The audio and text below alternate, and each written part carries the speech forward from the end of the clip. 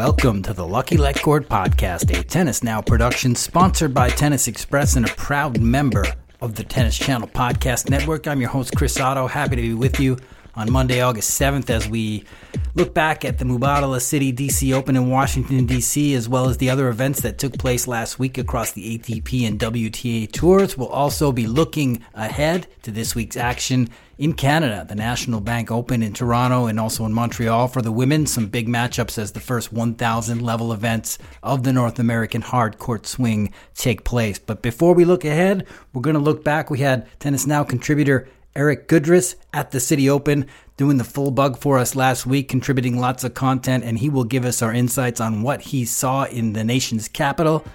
We'll also be joined by Richard Pagliaro, Tennis Now editor and contributor, and we have a nice long discussion on all the good stuff we saw last week, as well as looking ahead to the rest of this exciting North American hard court swing. This week, of course, we'll see the return of top-ranked Carlos Alcaraz and Iga Swiatek in Canada, so lots to look forward to, lots to talk about. Let's get straight into the interviews now.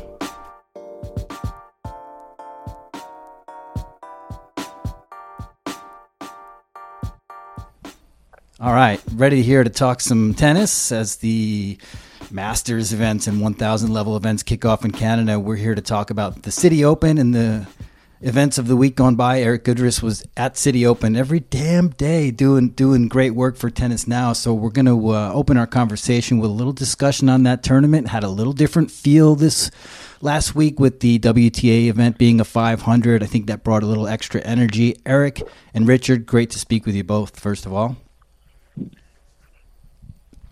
And, great to be here. Thank you. Yeah, it's great to speak with you both. So, Erik, you were there in the press room grinding it out, I think, from before the beginning of the tournament till the bitter end. So tell us a little bit about your experience there. Sure, yeah. So this was my ninth time attending the event.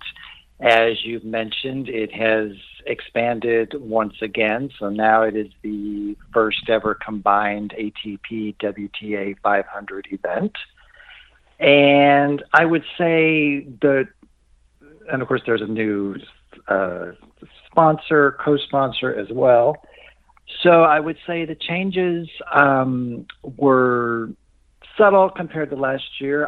Obviously on the women's side, because it's a 500 event, definitely there were more higher ranked players playing the tournaments and players attending DC for the first time. And because of the nature of the draw, there were some really excellent, even first-round matches, like Svitolina Azarenka, for example. So definitely took the women's event to the next level. Of course, bearing in mind that there's still disparity between the prize money between the men and the women, but the tournaments are working to meet a goal to have that parity in the next couple of years. So that's something they're working on.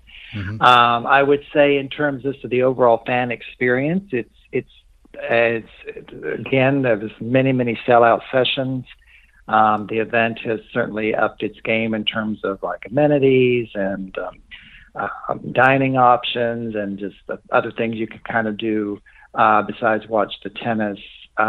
So again, it's, I know people here in the area that don't really follow tennis that much, but we're excited to go just for a day just to check it out because they've heard so many great things about it. So the organizers have done a great job of enhancing things and making it more popular in the area. I guess the next question is with the expanded popularity, of course that means more people. Parking was a big issue, as it always is up here. So the question is it in the future, is it going to be able to remain at the current site where it's always been in Rock Creek Park, which is, of course, part of the National Park Service, or does it at some point get moved to another location, the area, bigger stadium? So those are all sort of questions that the organizers have to consider down the road. But overall, it was yet again a great tournament. Good stuff, Erik. Good stuff. And you mentioned the prize money. It is pretty interesting, the disparity between the ATP champion, who was Dan Evans this year, $353,445 in his pocket versus Coco Gauff's take, which was $120,000 and $150 for the winner. And there's a lot of gap to make up, which I think they will need to do. They've promised to do in the next 3 or 4 years. That should be interesting. But Mark Ine got a lot of money and he's got a lot of influence, so maybe some more changes are on the way. What's your take, before we talk to Richard a little bit, Erik, what is your take on this, on the setup at Rock Creek Park? Do you think it's better off staying there? What are the limitations? What do you think needs to happen over the next few years to create, I guess, some long-term stability for the event? Sure. So again, going back to the original founders of the event back in 1969, of course, that includes the great Arthur Ashe. I mean, the one reason why they wanted it to be in the area is so it could be accessible to all communities within the area. So the stadium itself is definitely at some point will need some rehabilitation. It's just an older stadium. But then again, as I said, it's a bit of a questions because it's on DC property. There's a National Park Service, so there's a lot of different stakeholders involved in terms of who controls the land and access and things like that. As you said, Mark Ine is the owner of the tournament. He certainly has enough influence to make things happen. So I guess it's a question again of do they keep it where it is, which is where everybody knows where it is and it's accessible, parking excluded, or do they think about down the road potentially moving it either to a new stadium or an existing stadium? I think it's also going to be interesting to see moving forward when the Masters events ahead of them move to the 2-week schedule, to see kind of how that impacts that specific tournament since it comes right before. So lots of things that will need to be thought out in the next couple of years. Yeah, for sure. But I think we can all agree that the event has a lot of charm. It has a lot of energy. It's a great way to kick off sort of the bigger events, the first 500 of the North American hardcourt swing. Richard, before I ask you any more specific questions, what is your take on that prize money, that gap with the men making so much more now? Is it just due to existing TV deals?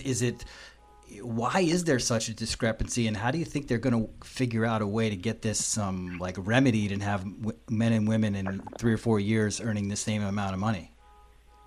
Yeah, I'm assuming, and I don't know this for a fact, but I'm assuming it's when they bought the license that was the existing prize money structure under the license that they bought when they did the deal. So I think that's the reason. From what I saw of Mark Ine's presser there, that he's promised that it would be equal. I think Erik would know this better because he was there, but I think he said by 2026. Am I right or wrong about that? I thought he said that's the plan anyway. So yeah, I mean, when you look at the tournaments, I mean, you could argue, like Erik said at the top, when you had Azarenka Svitolina right out of the box, or when you had Svitolina Pegula, or Coco Bencic, the Olympic gold medal. I mean, so you could argue a lot of the women's matches were more high profile, more marquee matches. So I don't think the disparity is right, but I'm assuming it's because of the contract. Yep.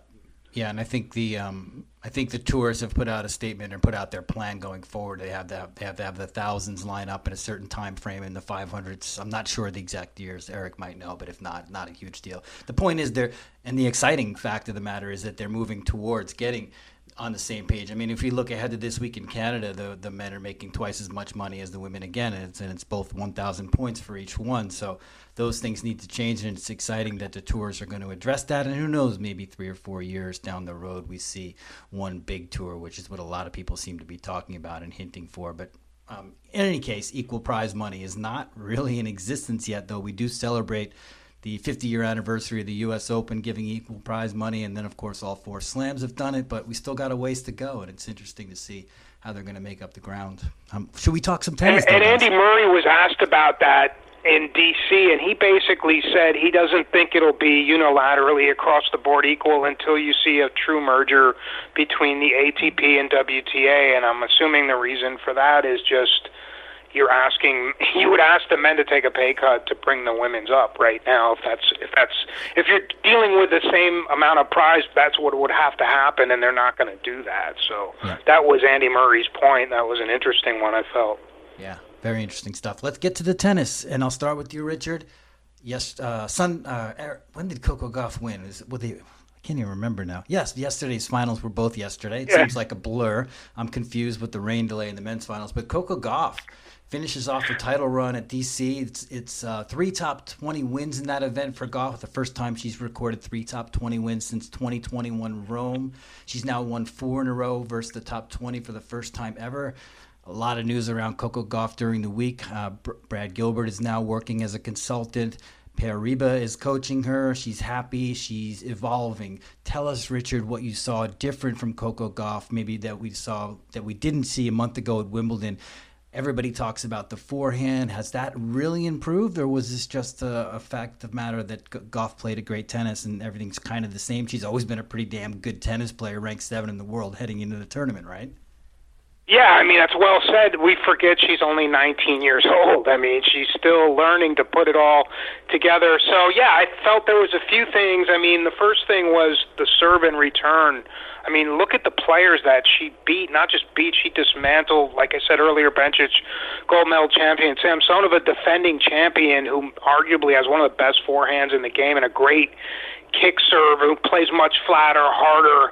And then, Sakkari, we all know about her struggles in semis and finals, but she's a perennial top 10 player who had the career-winning, head-to-head record. So she had to deal with different kinds of opponents who were dangerous, and she not only beat them, I mean, she took it to them. And I thought her serving was really, really smart. She didn't just go try to blow it past them. She mixed in the kick on the deuce side. She hit some nice slice serves, took some pace off. And if you look at her, the ratio, the ace to double fault ratio, I think against Bencic it was 5-1 aces to double faults. I think Sakkari was 7-3 or 7-4.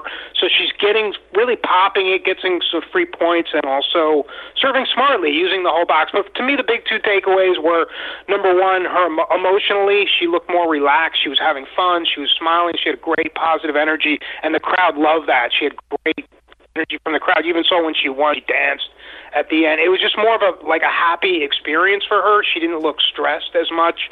But as far as the forehand, I felt like what she did was, let me just use all of my skills, like my all-card. Let me make the whole court matter. Let me come in sometimes. Let me use the slice, bring the opponent in. Use everything I have, and then they can't just stand there and bang at my forehand because I'm using my variety. So you saw her loop a lot of the heavier forehands, hit the flatter backhands, hit the slice. I felt she just used it all. She used the total game, which was really fun to see, and it seemed fun for her to play that way too.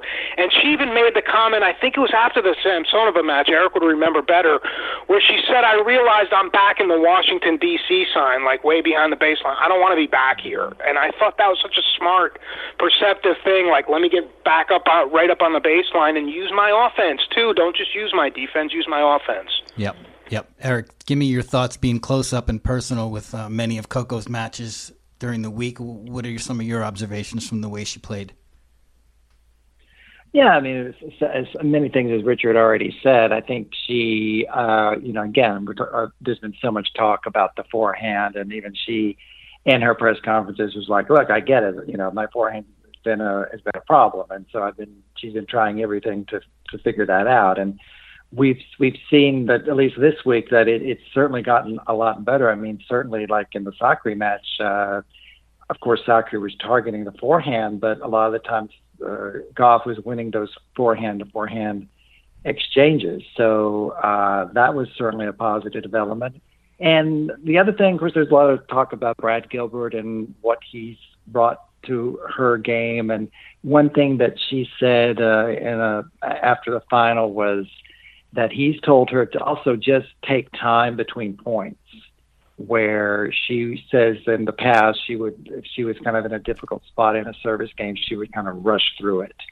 Whereas he told her just to kind of if you need to take a moment, use the full shot clock, serve clock, collect yourself. And she said that actually is something that she does in practices. So, and she plays better when she just takes that moment to kind of reset. So I think it's a combination this week of some of the technical stuff on the forehand side, of course, but then just like the match management, where we've seen in the past where she's gotten in behind and she'll just kind of like rush through the points and end up losing. So I think a lot very promising. I think we should also give credit to a great insight that Andrea Pescovic, who was commentating for Tennis Channel, many of her matches, said that when a player takes on a new coach, there's that initial like rush of excitement and positive feeling, but Andrea said it usually takes about 1 to 3 months to finally see those results. So we have a lot to look forward to in the next 3 months. Yeah, for sure. Well said. Good stuff, Erik. Very commendable from Coco.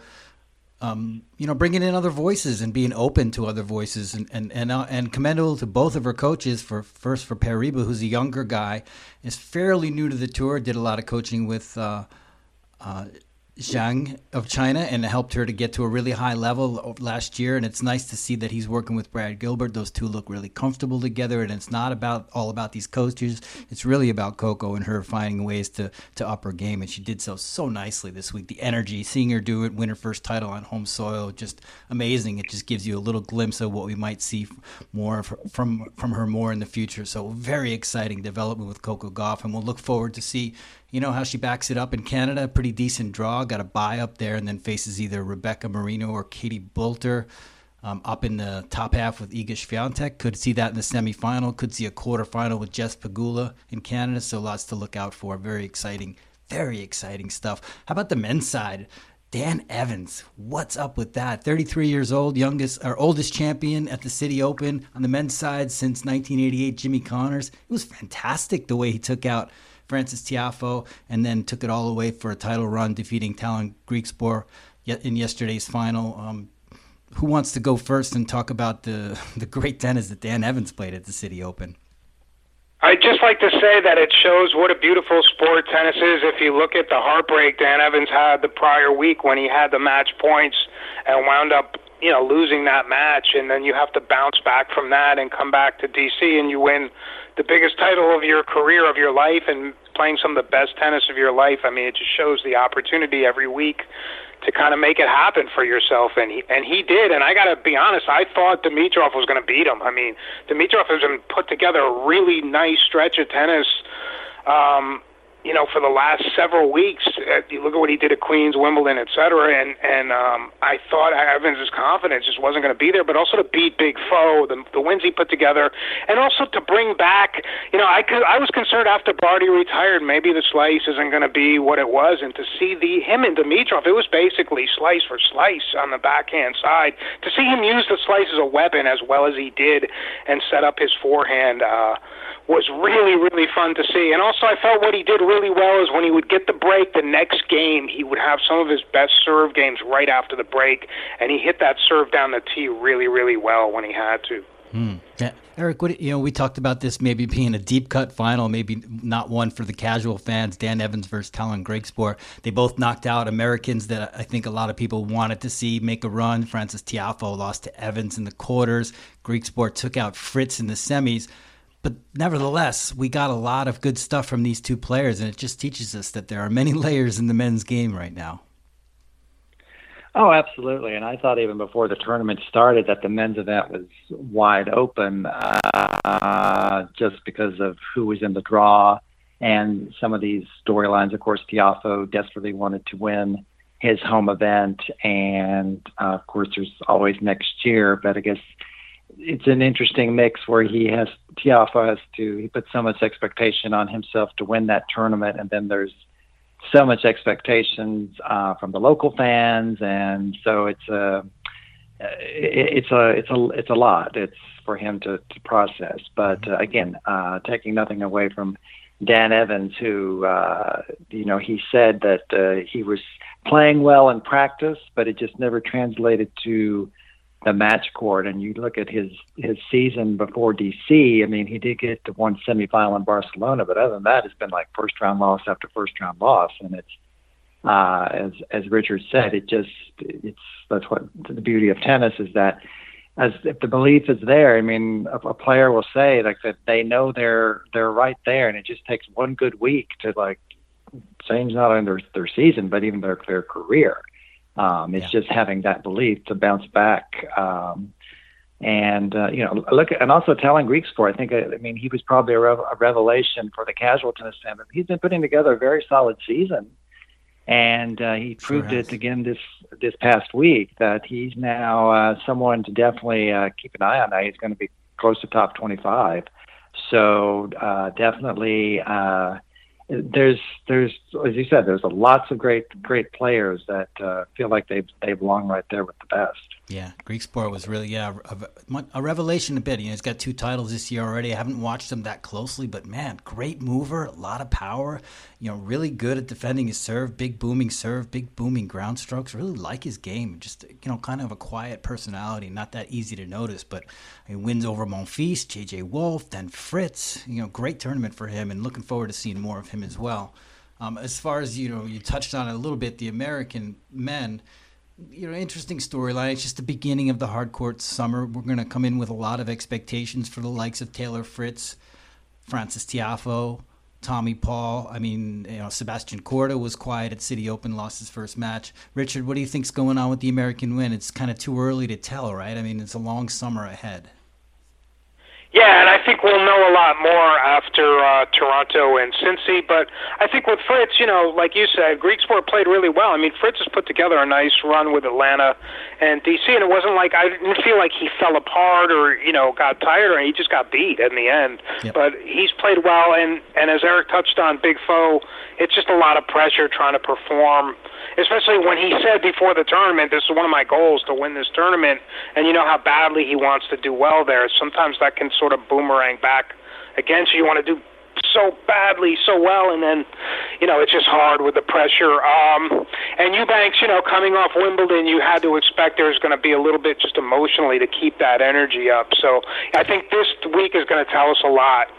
It's going to tell us a lot going forward. Yeah, and I also think that Francis, it may have not gone the way he wanted it to, but he did have KD there for his first match. And that was pretty cool. Pretty cool moment with Kevin Durant at the City Open. I mean, that was and he lost to the eventual champion. When you lose to the eventual champion, you can't beat yourself up about that. Yeah. I think, ultimately, in my opinion, you guys can weigh in on this. I think it's good for Francis that he shoulders that pressure, that he goes out there and goes on record, says he wants to win this event.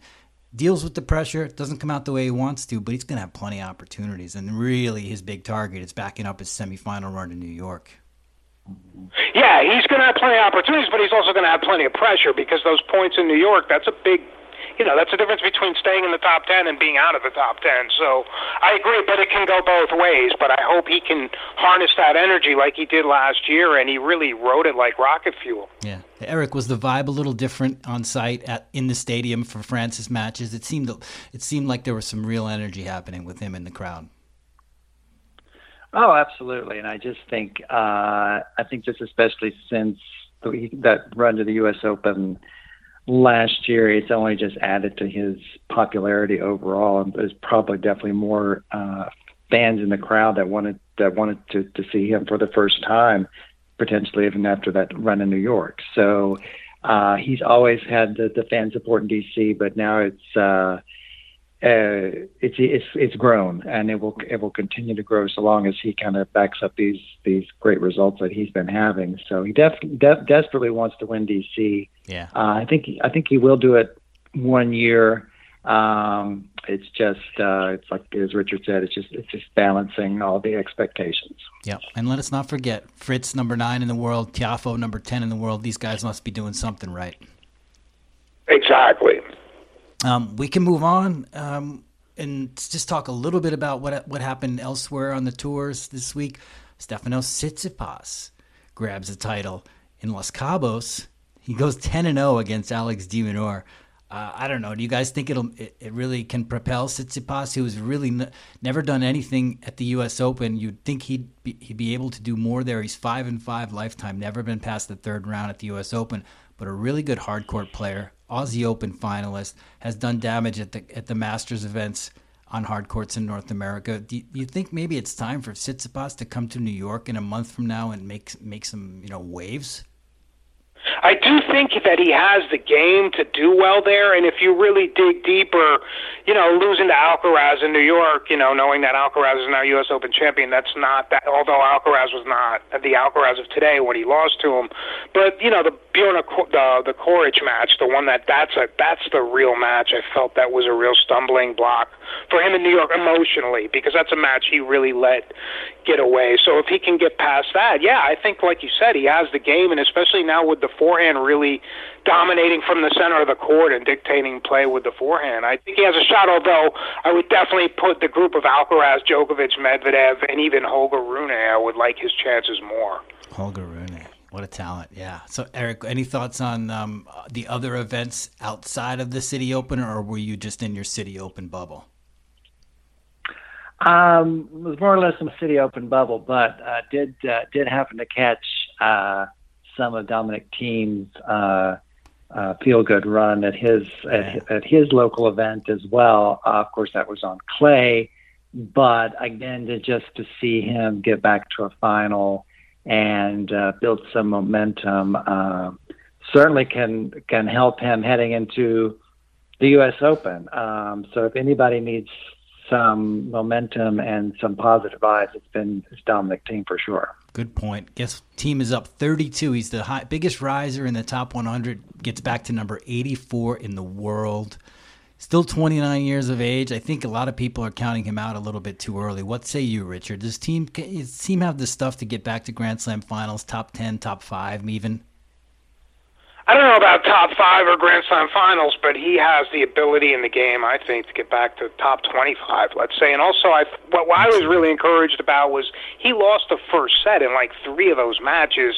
And Erik mentioned the 5-match points he saved against Laszlo, but, he had to come back like 3 different times. They were big comebacks. So that shows you right there that the desire and the fight and, the willingness to do whatever it takes, it's there. It's not like he's just going out there like, hey, I'm just going to see what happens. He really, really wants to come back from what I saw at that tournament. Now, the big thing is now coming from clay, which he loves, to hardcourt, where he doesn't have as much time to uncoil on those swings. It's a different story. Can he carry it through it? To me, it'll be interesting to see who has a better North American hardcourt season. Someone like Thiem, who's a former U.S. Open champion, or someone like Andy Murray, who's a former U.S. Open champion, because you could argue Murray's game is more suited for these kind of conditions. But like Erik wrote about this on the site, just trying to close some of these matches, you wonder if just psychologically there's some scar tissue from that Tsitsipas match. I guess you could say the same thing with Sakari in a different way. Yeah, interesting stuff. Let's circle back, and Erik, you're in a City Open bubble, so let's piggyback on that Andy Murray thought and talk a little bit about Mazda, who is 10-11 on the season, which is crazy thinking of how well he's done and how many crazy, exciting, dramatic matches he has played. And before I head it to you, Erik, I want to say that the message to me is it doesn't really matter ultimately if Murray hits his targets at the age of 36 in terms of ranking, titles, performance at slams, you know, getting back second week quarterfinals, whatever. To me, it's enough to have him doing what he's doing. It's awesome. He's such he's just such in love and so much passion with the sport, and his matches are so compelling that ultimately there's disappointment when he doesn't get where you think he might get, but it's still such a wild ride and so worthwhile. Yes, I agree with you on that. But I will say, just Murray after that match, you could tell that he thought he could win it, and it was a great match. With Fritz, and but as he said afterwards, he said he just feels frustrated that he feels like his game is in a better place than it was last year. But he's been losing these close matches, and that's what he's made his living off of, is kind of grinding through these tough matches. So, yes, Murray is in it for the love of the game for sure. But my takeaway is that he feels like he's got one more big run in him, and to do that, he's going to have to get his ranking up so that he can get seated at the majors, so he's not having to run into an Alcaraz or a Djokovic first round potentially. Yep. and he can kind of work his way through. So yes, it's both sides. Yeah, he's definitely in it for the love of the game, but he definitely feels like he's got what it takes to have one more big run, wherever that big run takes place. Currently number 40 in the world. What say you, Richard? Do you think Murray has a Grand Slam quarterfinal in him? Yeah, I do, and I think Erik hit it right on the head when he talked about the ranking, because he knew if he wins that match, he makes a deep run there. It's a difference between potentially being seeded in New York and being an outlier, and if you're an outlier, you could go down in the first or second round, so he understands the value, of these tournaments going in. But I'll tell you, I like the way he closed that first set again. He hit 2 forehands that were like 90 miles an hour back-to-back, where he just unloaded on the forehand. So I like when he mixes in the aggression. That's not his natural style of play, but just once in a while to just show it, to just unload once in a while. So I thought what I saw of him, I thought he played pretty well there. Mm-hmm. Yep, good points. Lots to look. I mean, I still have the hope that Eddie's going to come through, and it just needs things to break his way a little bit more. And Fritz played a great match and finished him off, and from a set down, that was a heck of a match. One of the highlights of the tournament, I would say. So yeah, we'll look forward to Murray. We'll see if we can. I think at the very least, I see him doing it at Wimbledon. It was unfortunate that it didn't happen this year, but I think that he's got that quarterfinal in him for Wimbledon, and maybe even at the U.S. Open. But you're right, Erik. He does need to make up those next 8 ranking spots and get himself a seed. He's just having too much work to be done in the first 2 rounds of these slams lately, and that's just killing him at his age and in his situation. I guess we can look forward to. Well, Richard, you wanted to talk a little bit about the comeback vibes. We got Wozniacki in action this week. Caroline Wozniacki making her long-awaited comeback in Canada. Kind of a little bit of a comeback vibe at the City Open with Dan Evans coming in off of 6 straight tour-level losses. What's this comeback theme you wanted to talk about, Richard? Well, also Jen Brady. Erik wrote about that in D.C. to see her. It was only, 2 years ago she was in the AO. She was in a Grand Slam final, so to see someone like that come back who has pretty much a different game because of the spinniness and the heaviness of her game, it would be nice to see her, just be able to play consistently. And Wozniacki, I'm really intrigued because she spent a lot of time as a commentator for Tennis Channel, and we see how that paid off for Christopher Eubanks. So I'm intrigued to see if she comes back as the Wozniacki we all remember playing that style, or if she sort of added some subtleties and some nuances based upon what she's seen as an analyst and how she's seen the game evolve and change.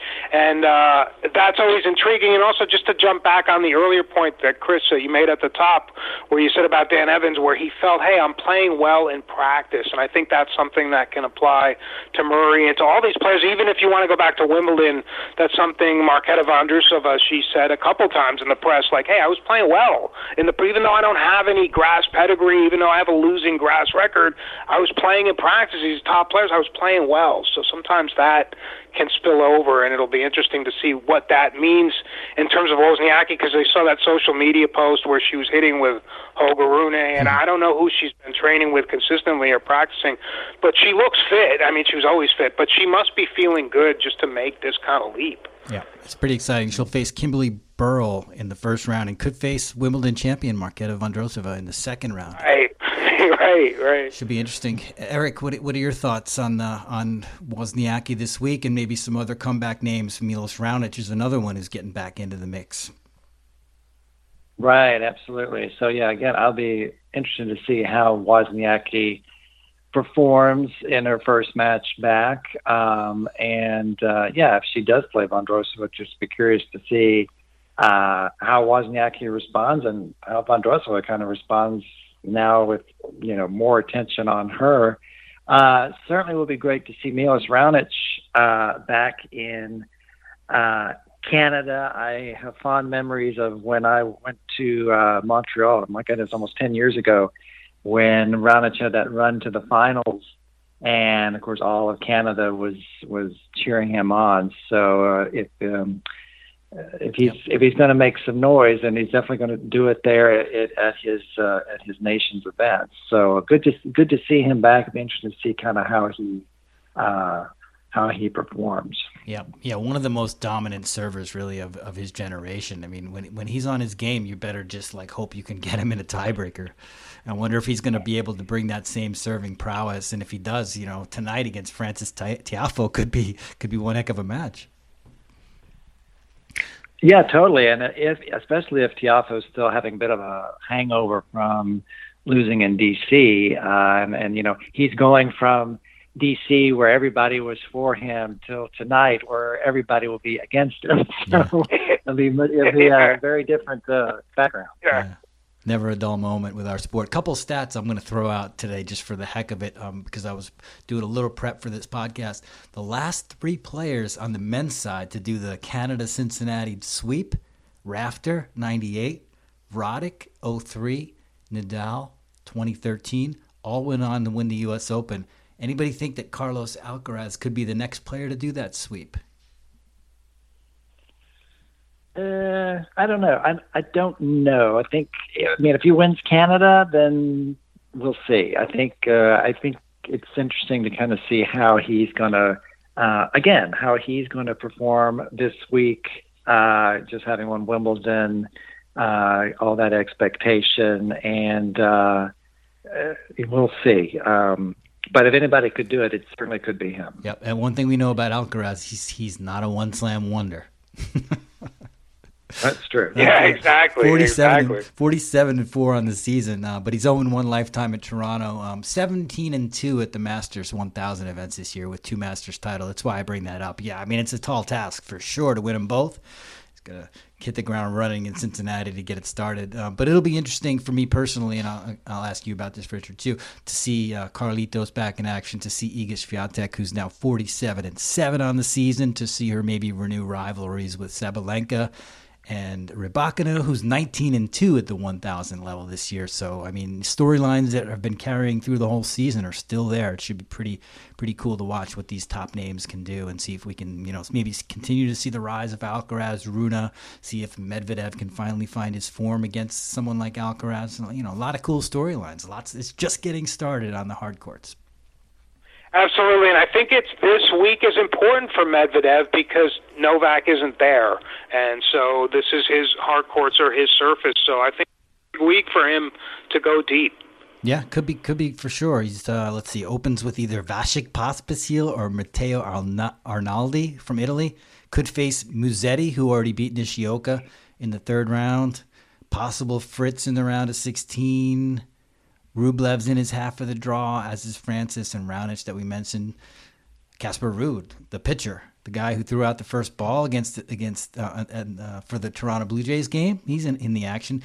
Let's see if he'll do better on hard courts than he did on grass. I'm sure he will. Last year's U.S. Open runner-up. But yeah, just so much is in front of us. It's a great time of the hard court season. We're all thinking about the U.S. Open a little bit, but we got to focus on these great events.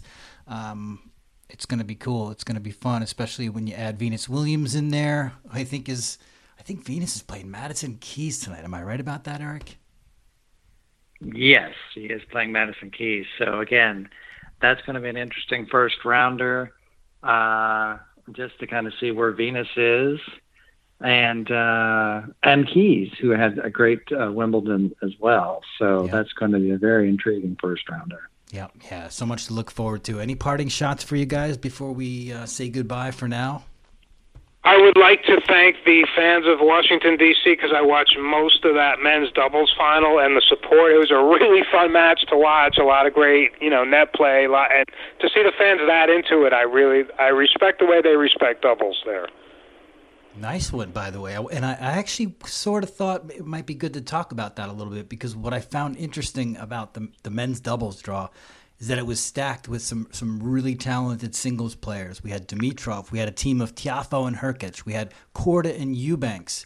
We had McDonald and Shelton, of course, who made the final. We had Murray and Evans, who played some great tennis, defeating Krajicek and Pavic in the first match. And then in the end, we get a winner from Argentina, Gonzalez and Molteni, who are just tried and true doubles specialists. It must be really special for these doubles players to compete against these guys, to get a big stage, packed stadiums in some cases, and I think Erik can vouch, in some cases when doubles matches were happening, they were way more packed in the stadium because of the personalities out there. So City Open is one of the events, like a lot similar to Indian Wells. It does a great job with the doubles and has a lot of singles players in there, and it just makes everything more exciting, even for the normal doubles players.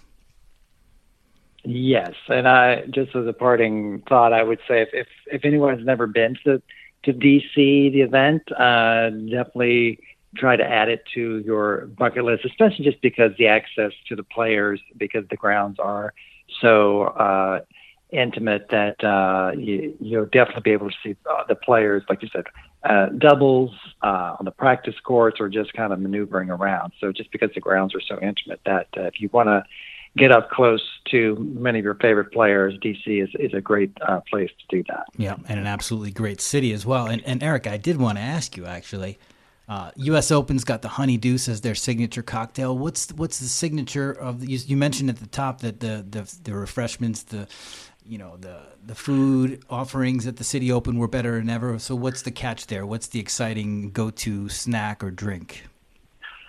I don't know if there's like a signature cocktail there yet. They definitely had different concoctions and different things going on. I would definitely say that probably what's one of the cooler things is that the famous chef restaurateur Jose Andres has a small area there. We're serving some of his signature sandwiches and things. So that's a very DC culinary thing to try out if you've never been to a Jose Andres restaurant. So that's probably the go-to thing to do.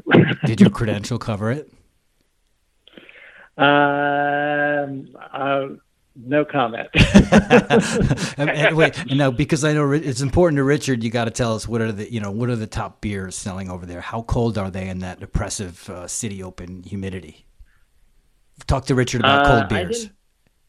I didn't partake of any of the beers, but I will say there was one vendor that was like selling some signature DC IPAs. So there is that as well. Some local brews to try as well. Very cool, Richard. It gets hot. It gets really hot there. People, you gotta hydrate. Yeah, you gotta have a beer once you finish up your last article, right, Richard? Only then. Well, in your case, sometimes it's before you finish. Well, I'm not so sure about that. Come on now. All right, guys, it's been great. I'm glad we got to catch up. Erik, awesome job at City Open. Looking forward to. You said it was your 9th trip this year? Yes. Yeah, I'm looking forward to number 10. Great work, and we were lucky to have you there. And readers, please go back and flip through our archives. Lots of good stuff on the City Open. And thanks for your insights today, Richard. Thanks as always. And you guys, let's talk again in the not too distant future. We'll wrap up these Masters 1000 and look ahead to the U.S. Open in the coming weeks. Yeah, thank you both. It's been really fun to catch up. Thanks so much. Thanks so much. Cheers, you guys. This edition of the Lucky Let Cord podcast is a wrap. Special thanks to Erik Gudris for joining us and for doing such great work at the Mubadala City DC Open in Washington, D.C. last week. Of course, special thanks to Richard Pagliaro for joining us. All your insights are appreciated.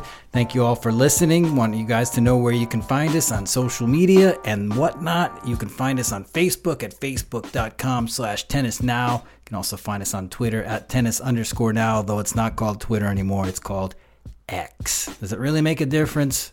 It might to you. Maybe it does to us, but that's another conversation for another time. You guys can also find us on Apple Podcasts. We'd appreciate it if you rate, review, subscribe to this podcast. It would mean a lot to us. Just go to Apple Podcasts, type in Lucky Let Cord Podcast in your search engines. You can also find us on Spotify or wherever you like to listen to your podcasts. It means a lot to us, and we appreciate you guys listening. We'll see you next time in a couple weeks. We'll talk a little bit more about the Masters 1000 events in North America and do a final look ahead to the U.S. Open. Can't wait till then. Enjoy the tennis in the meantime, and thanks for listening.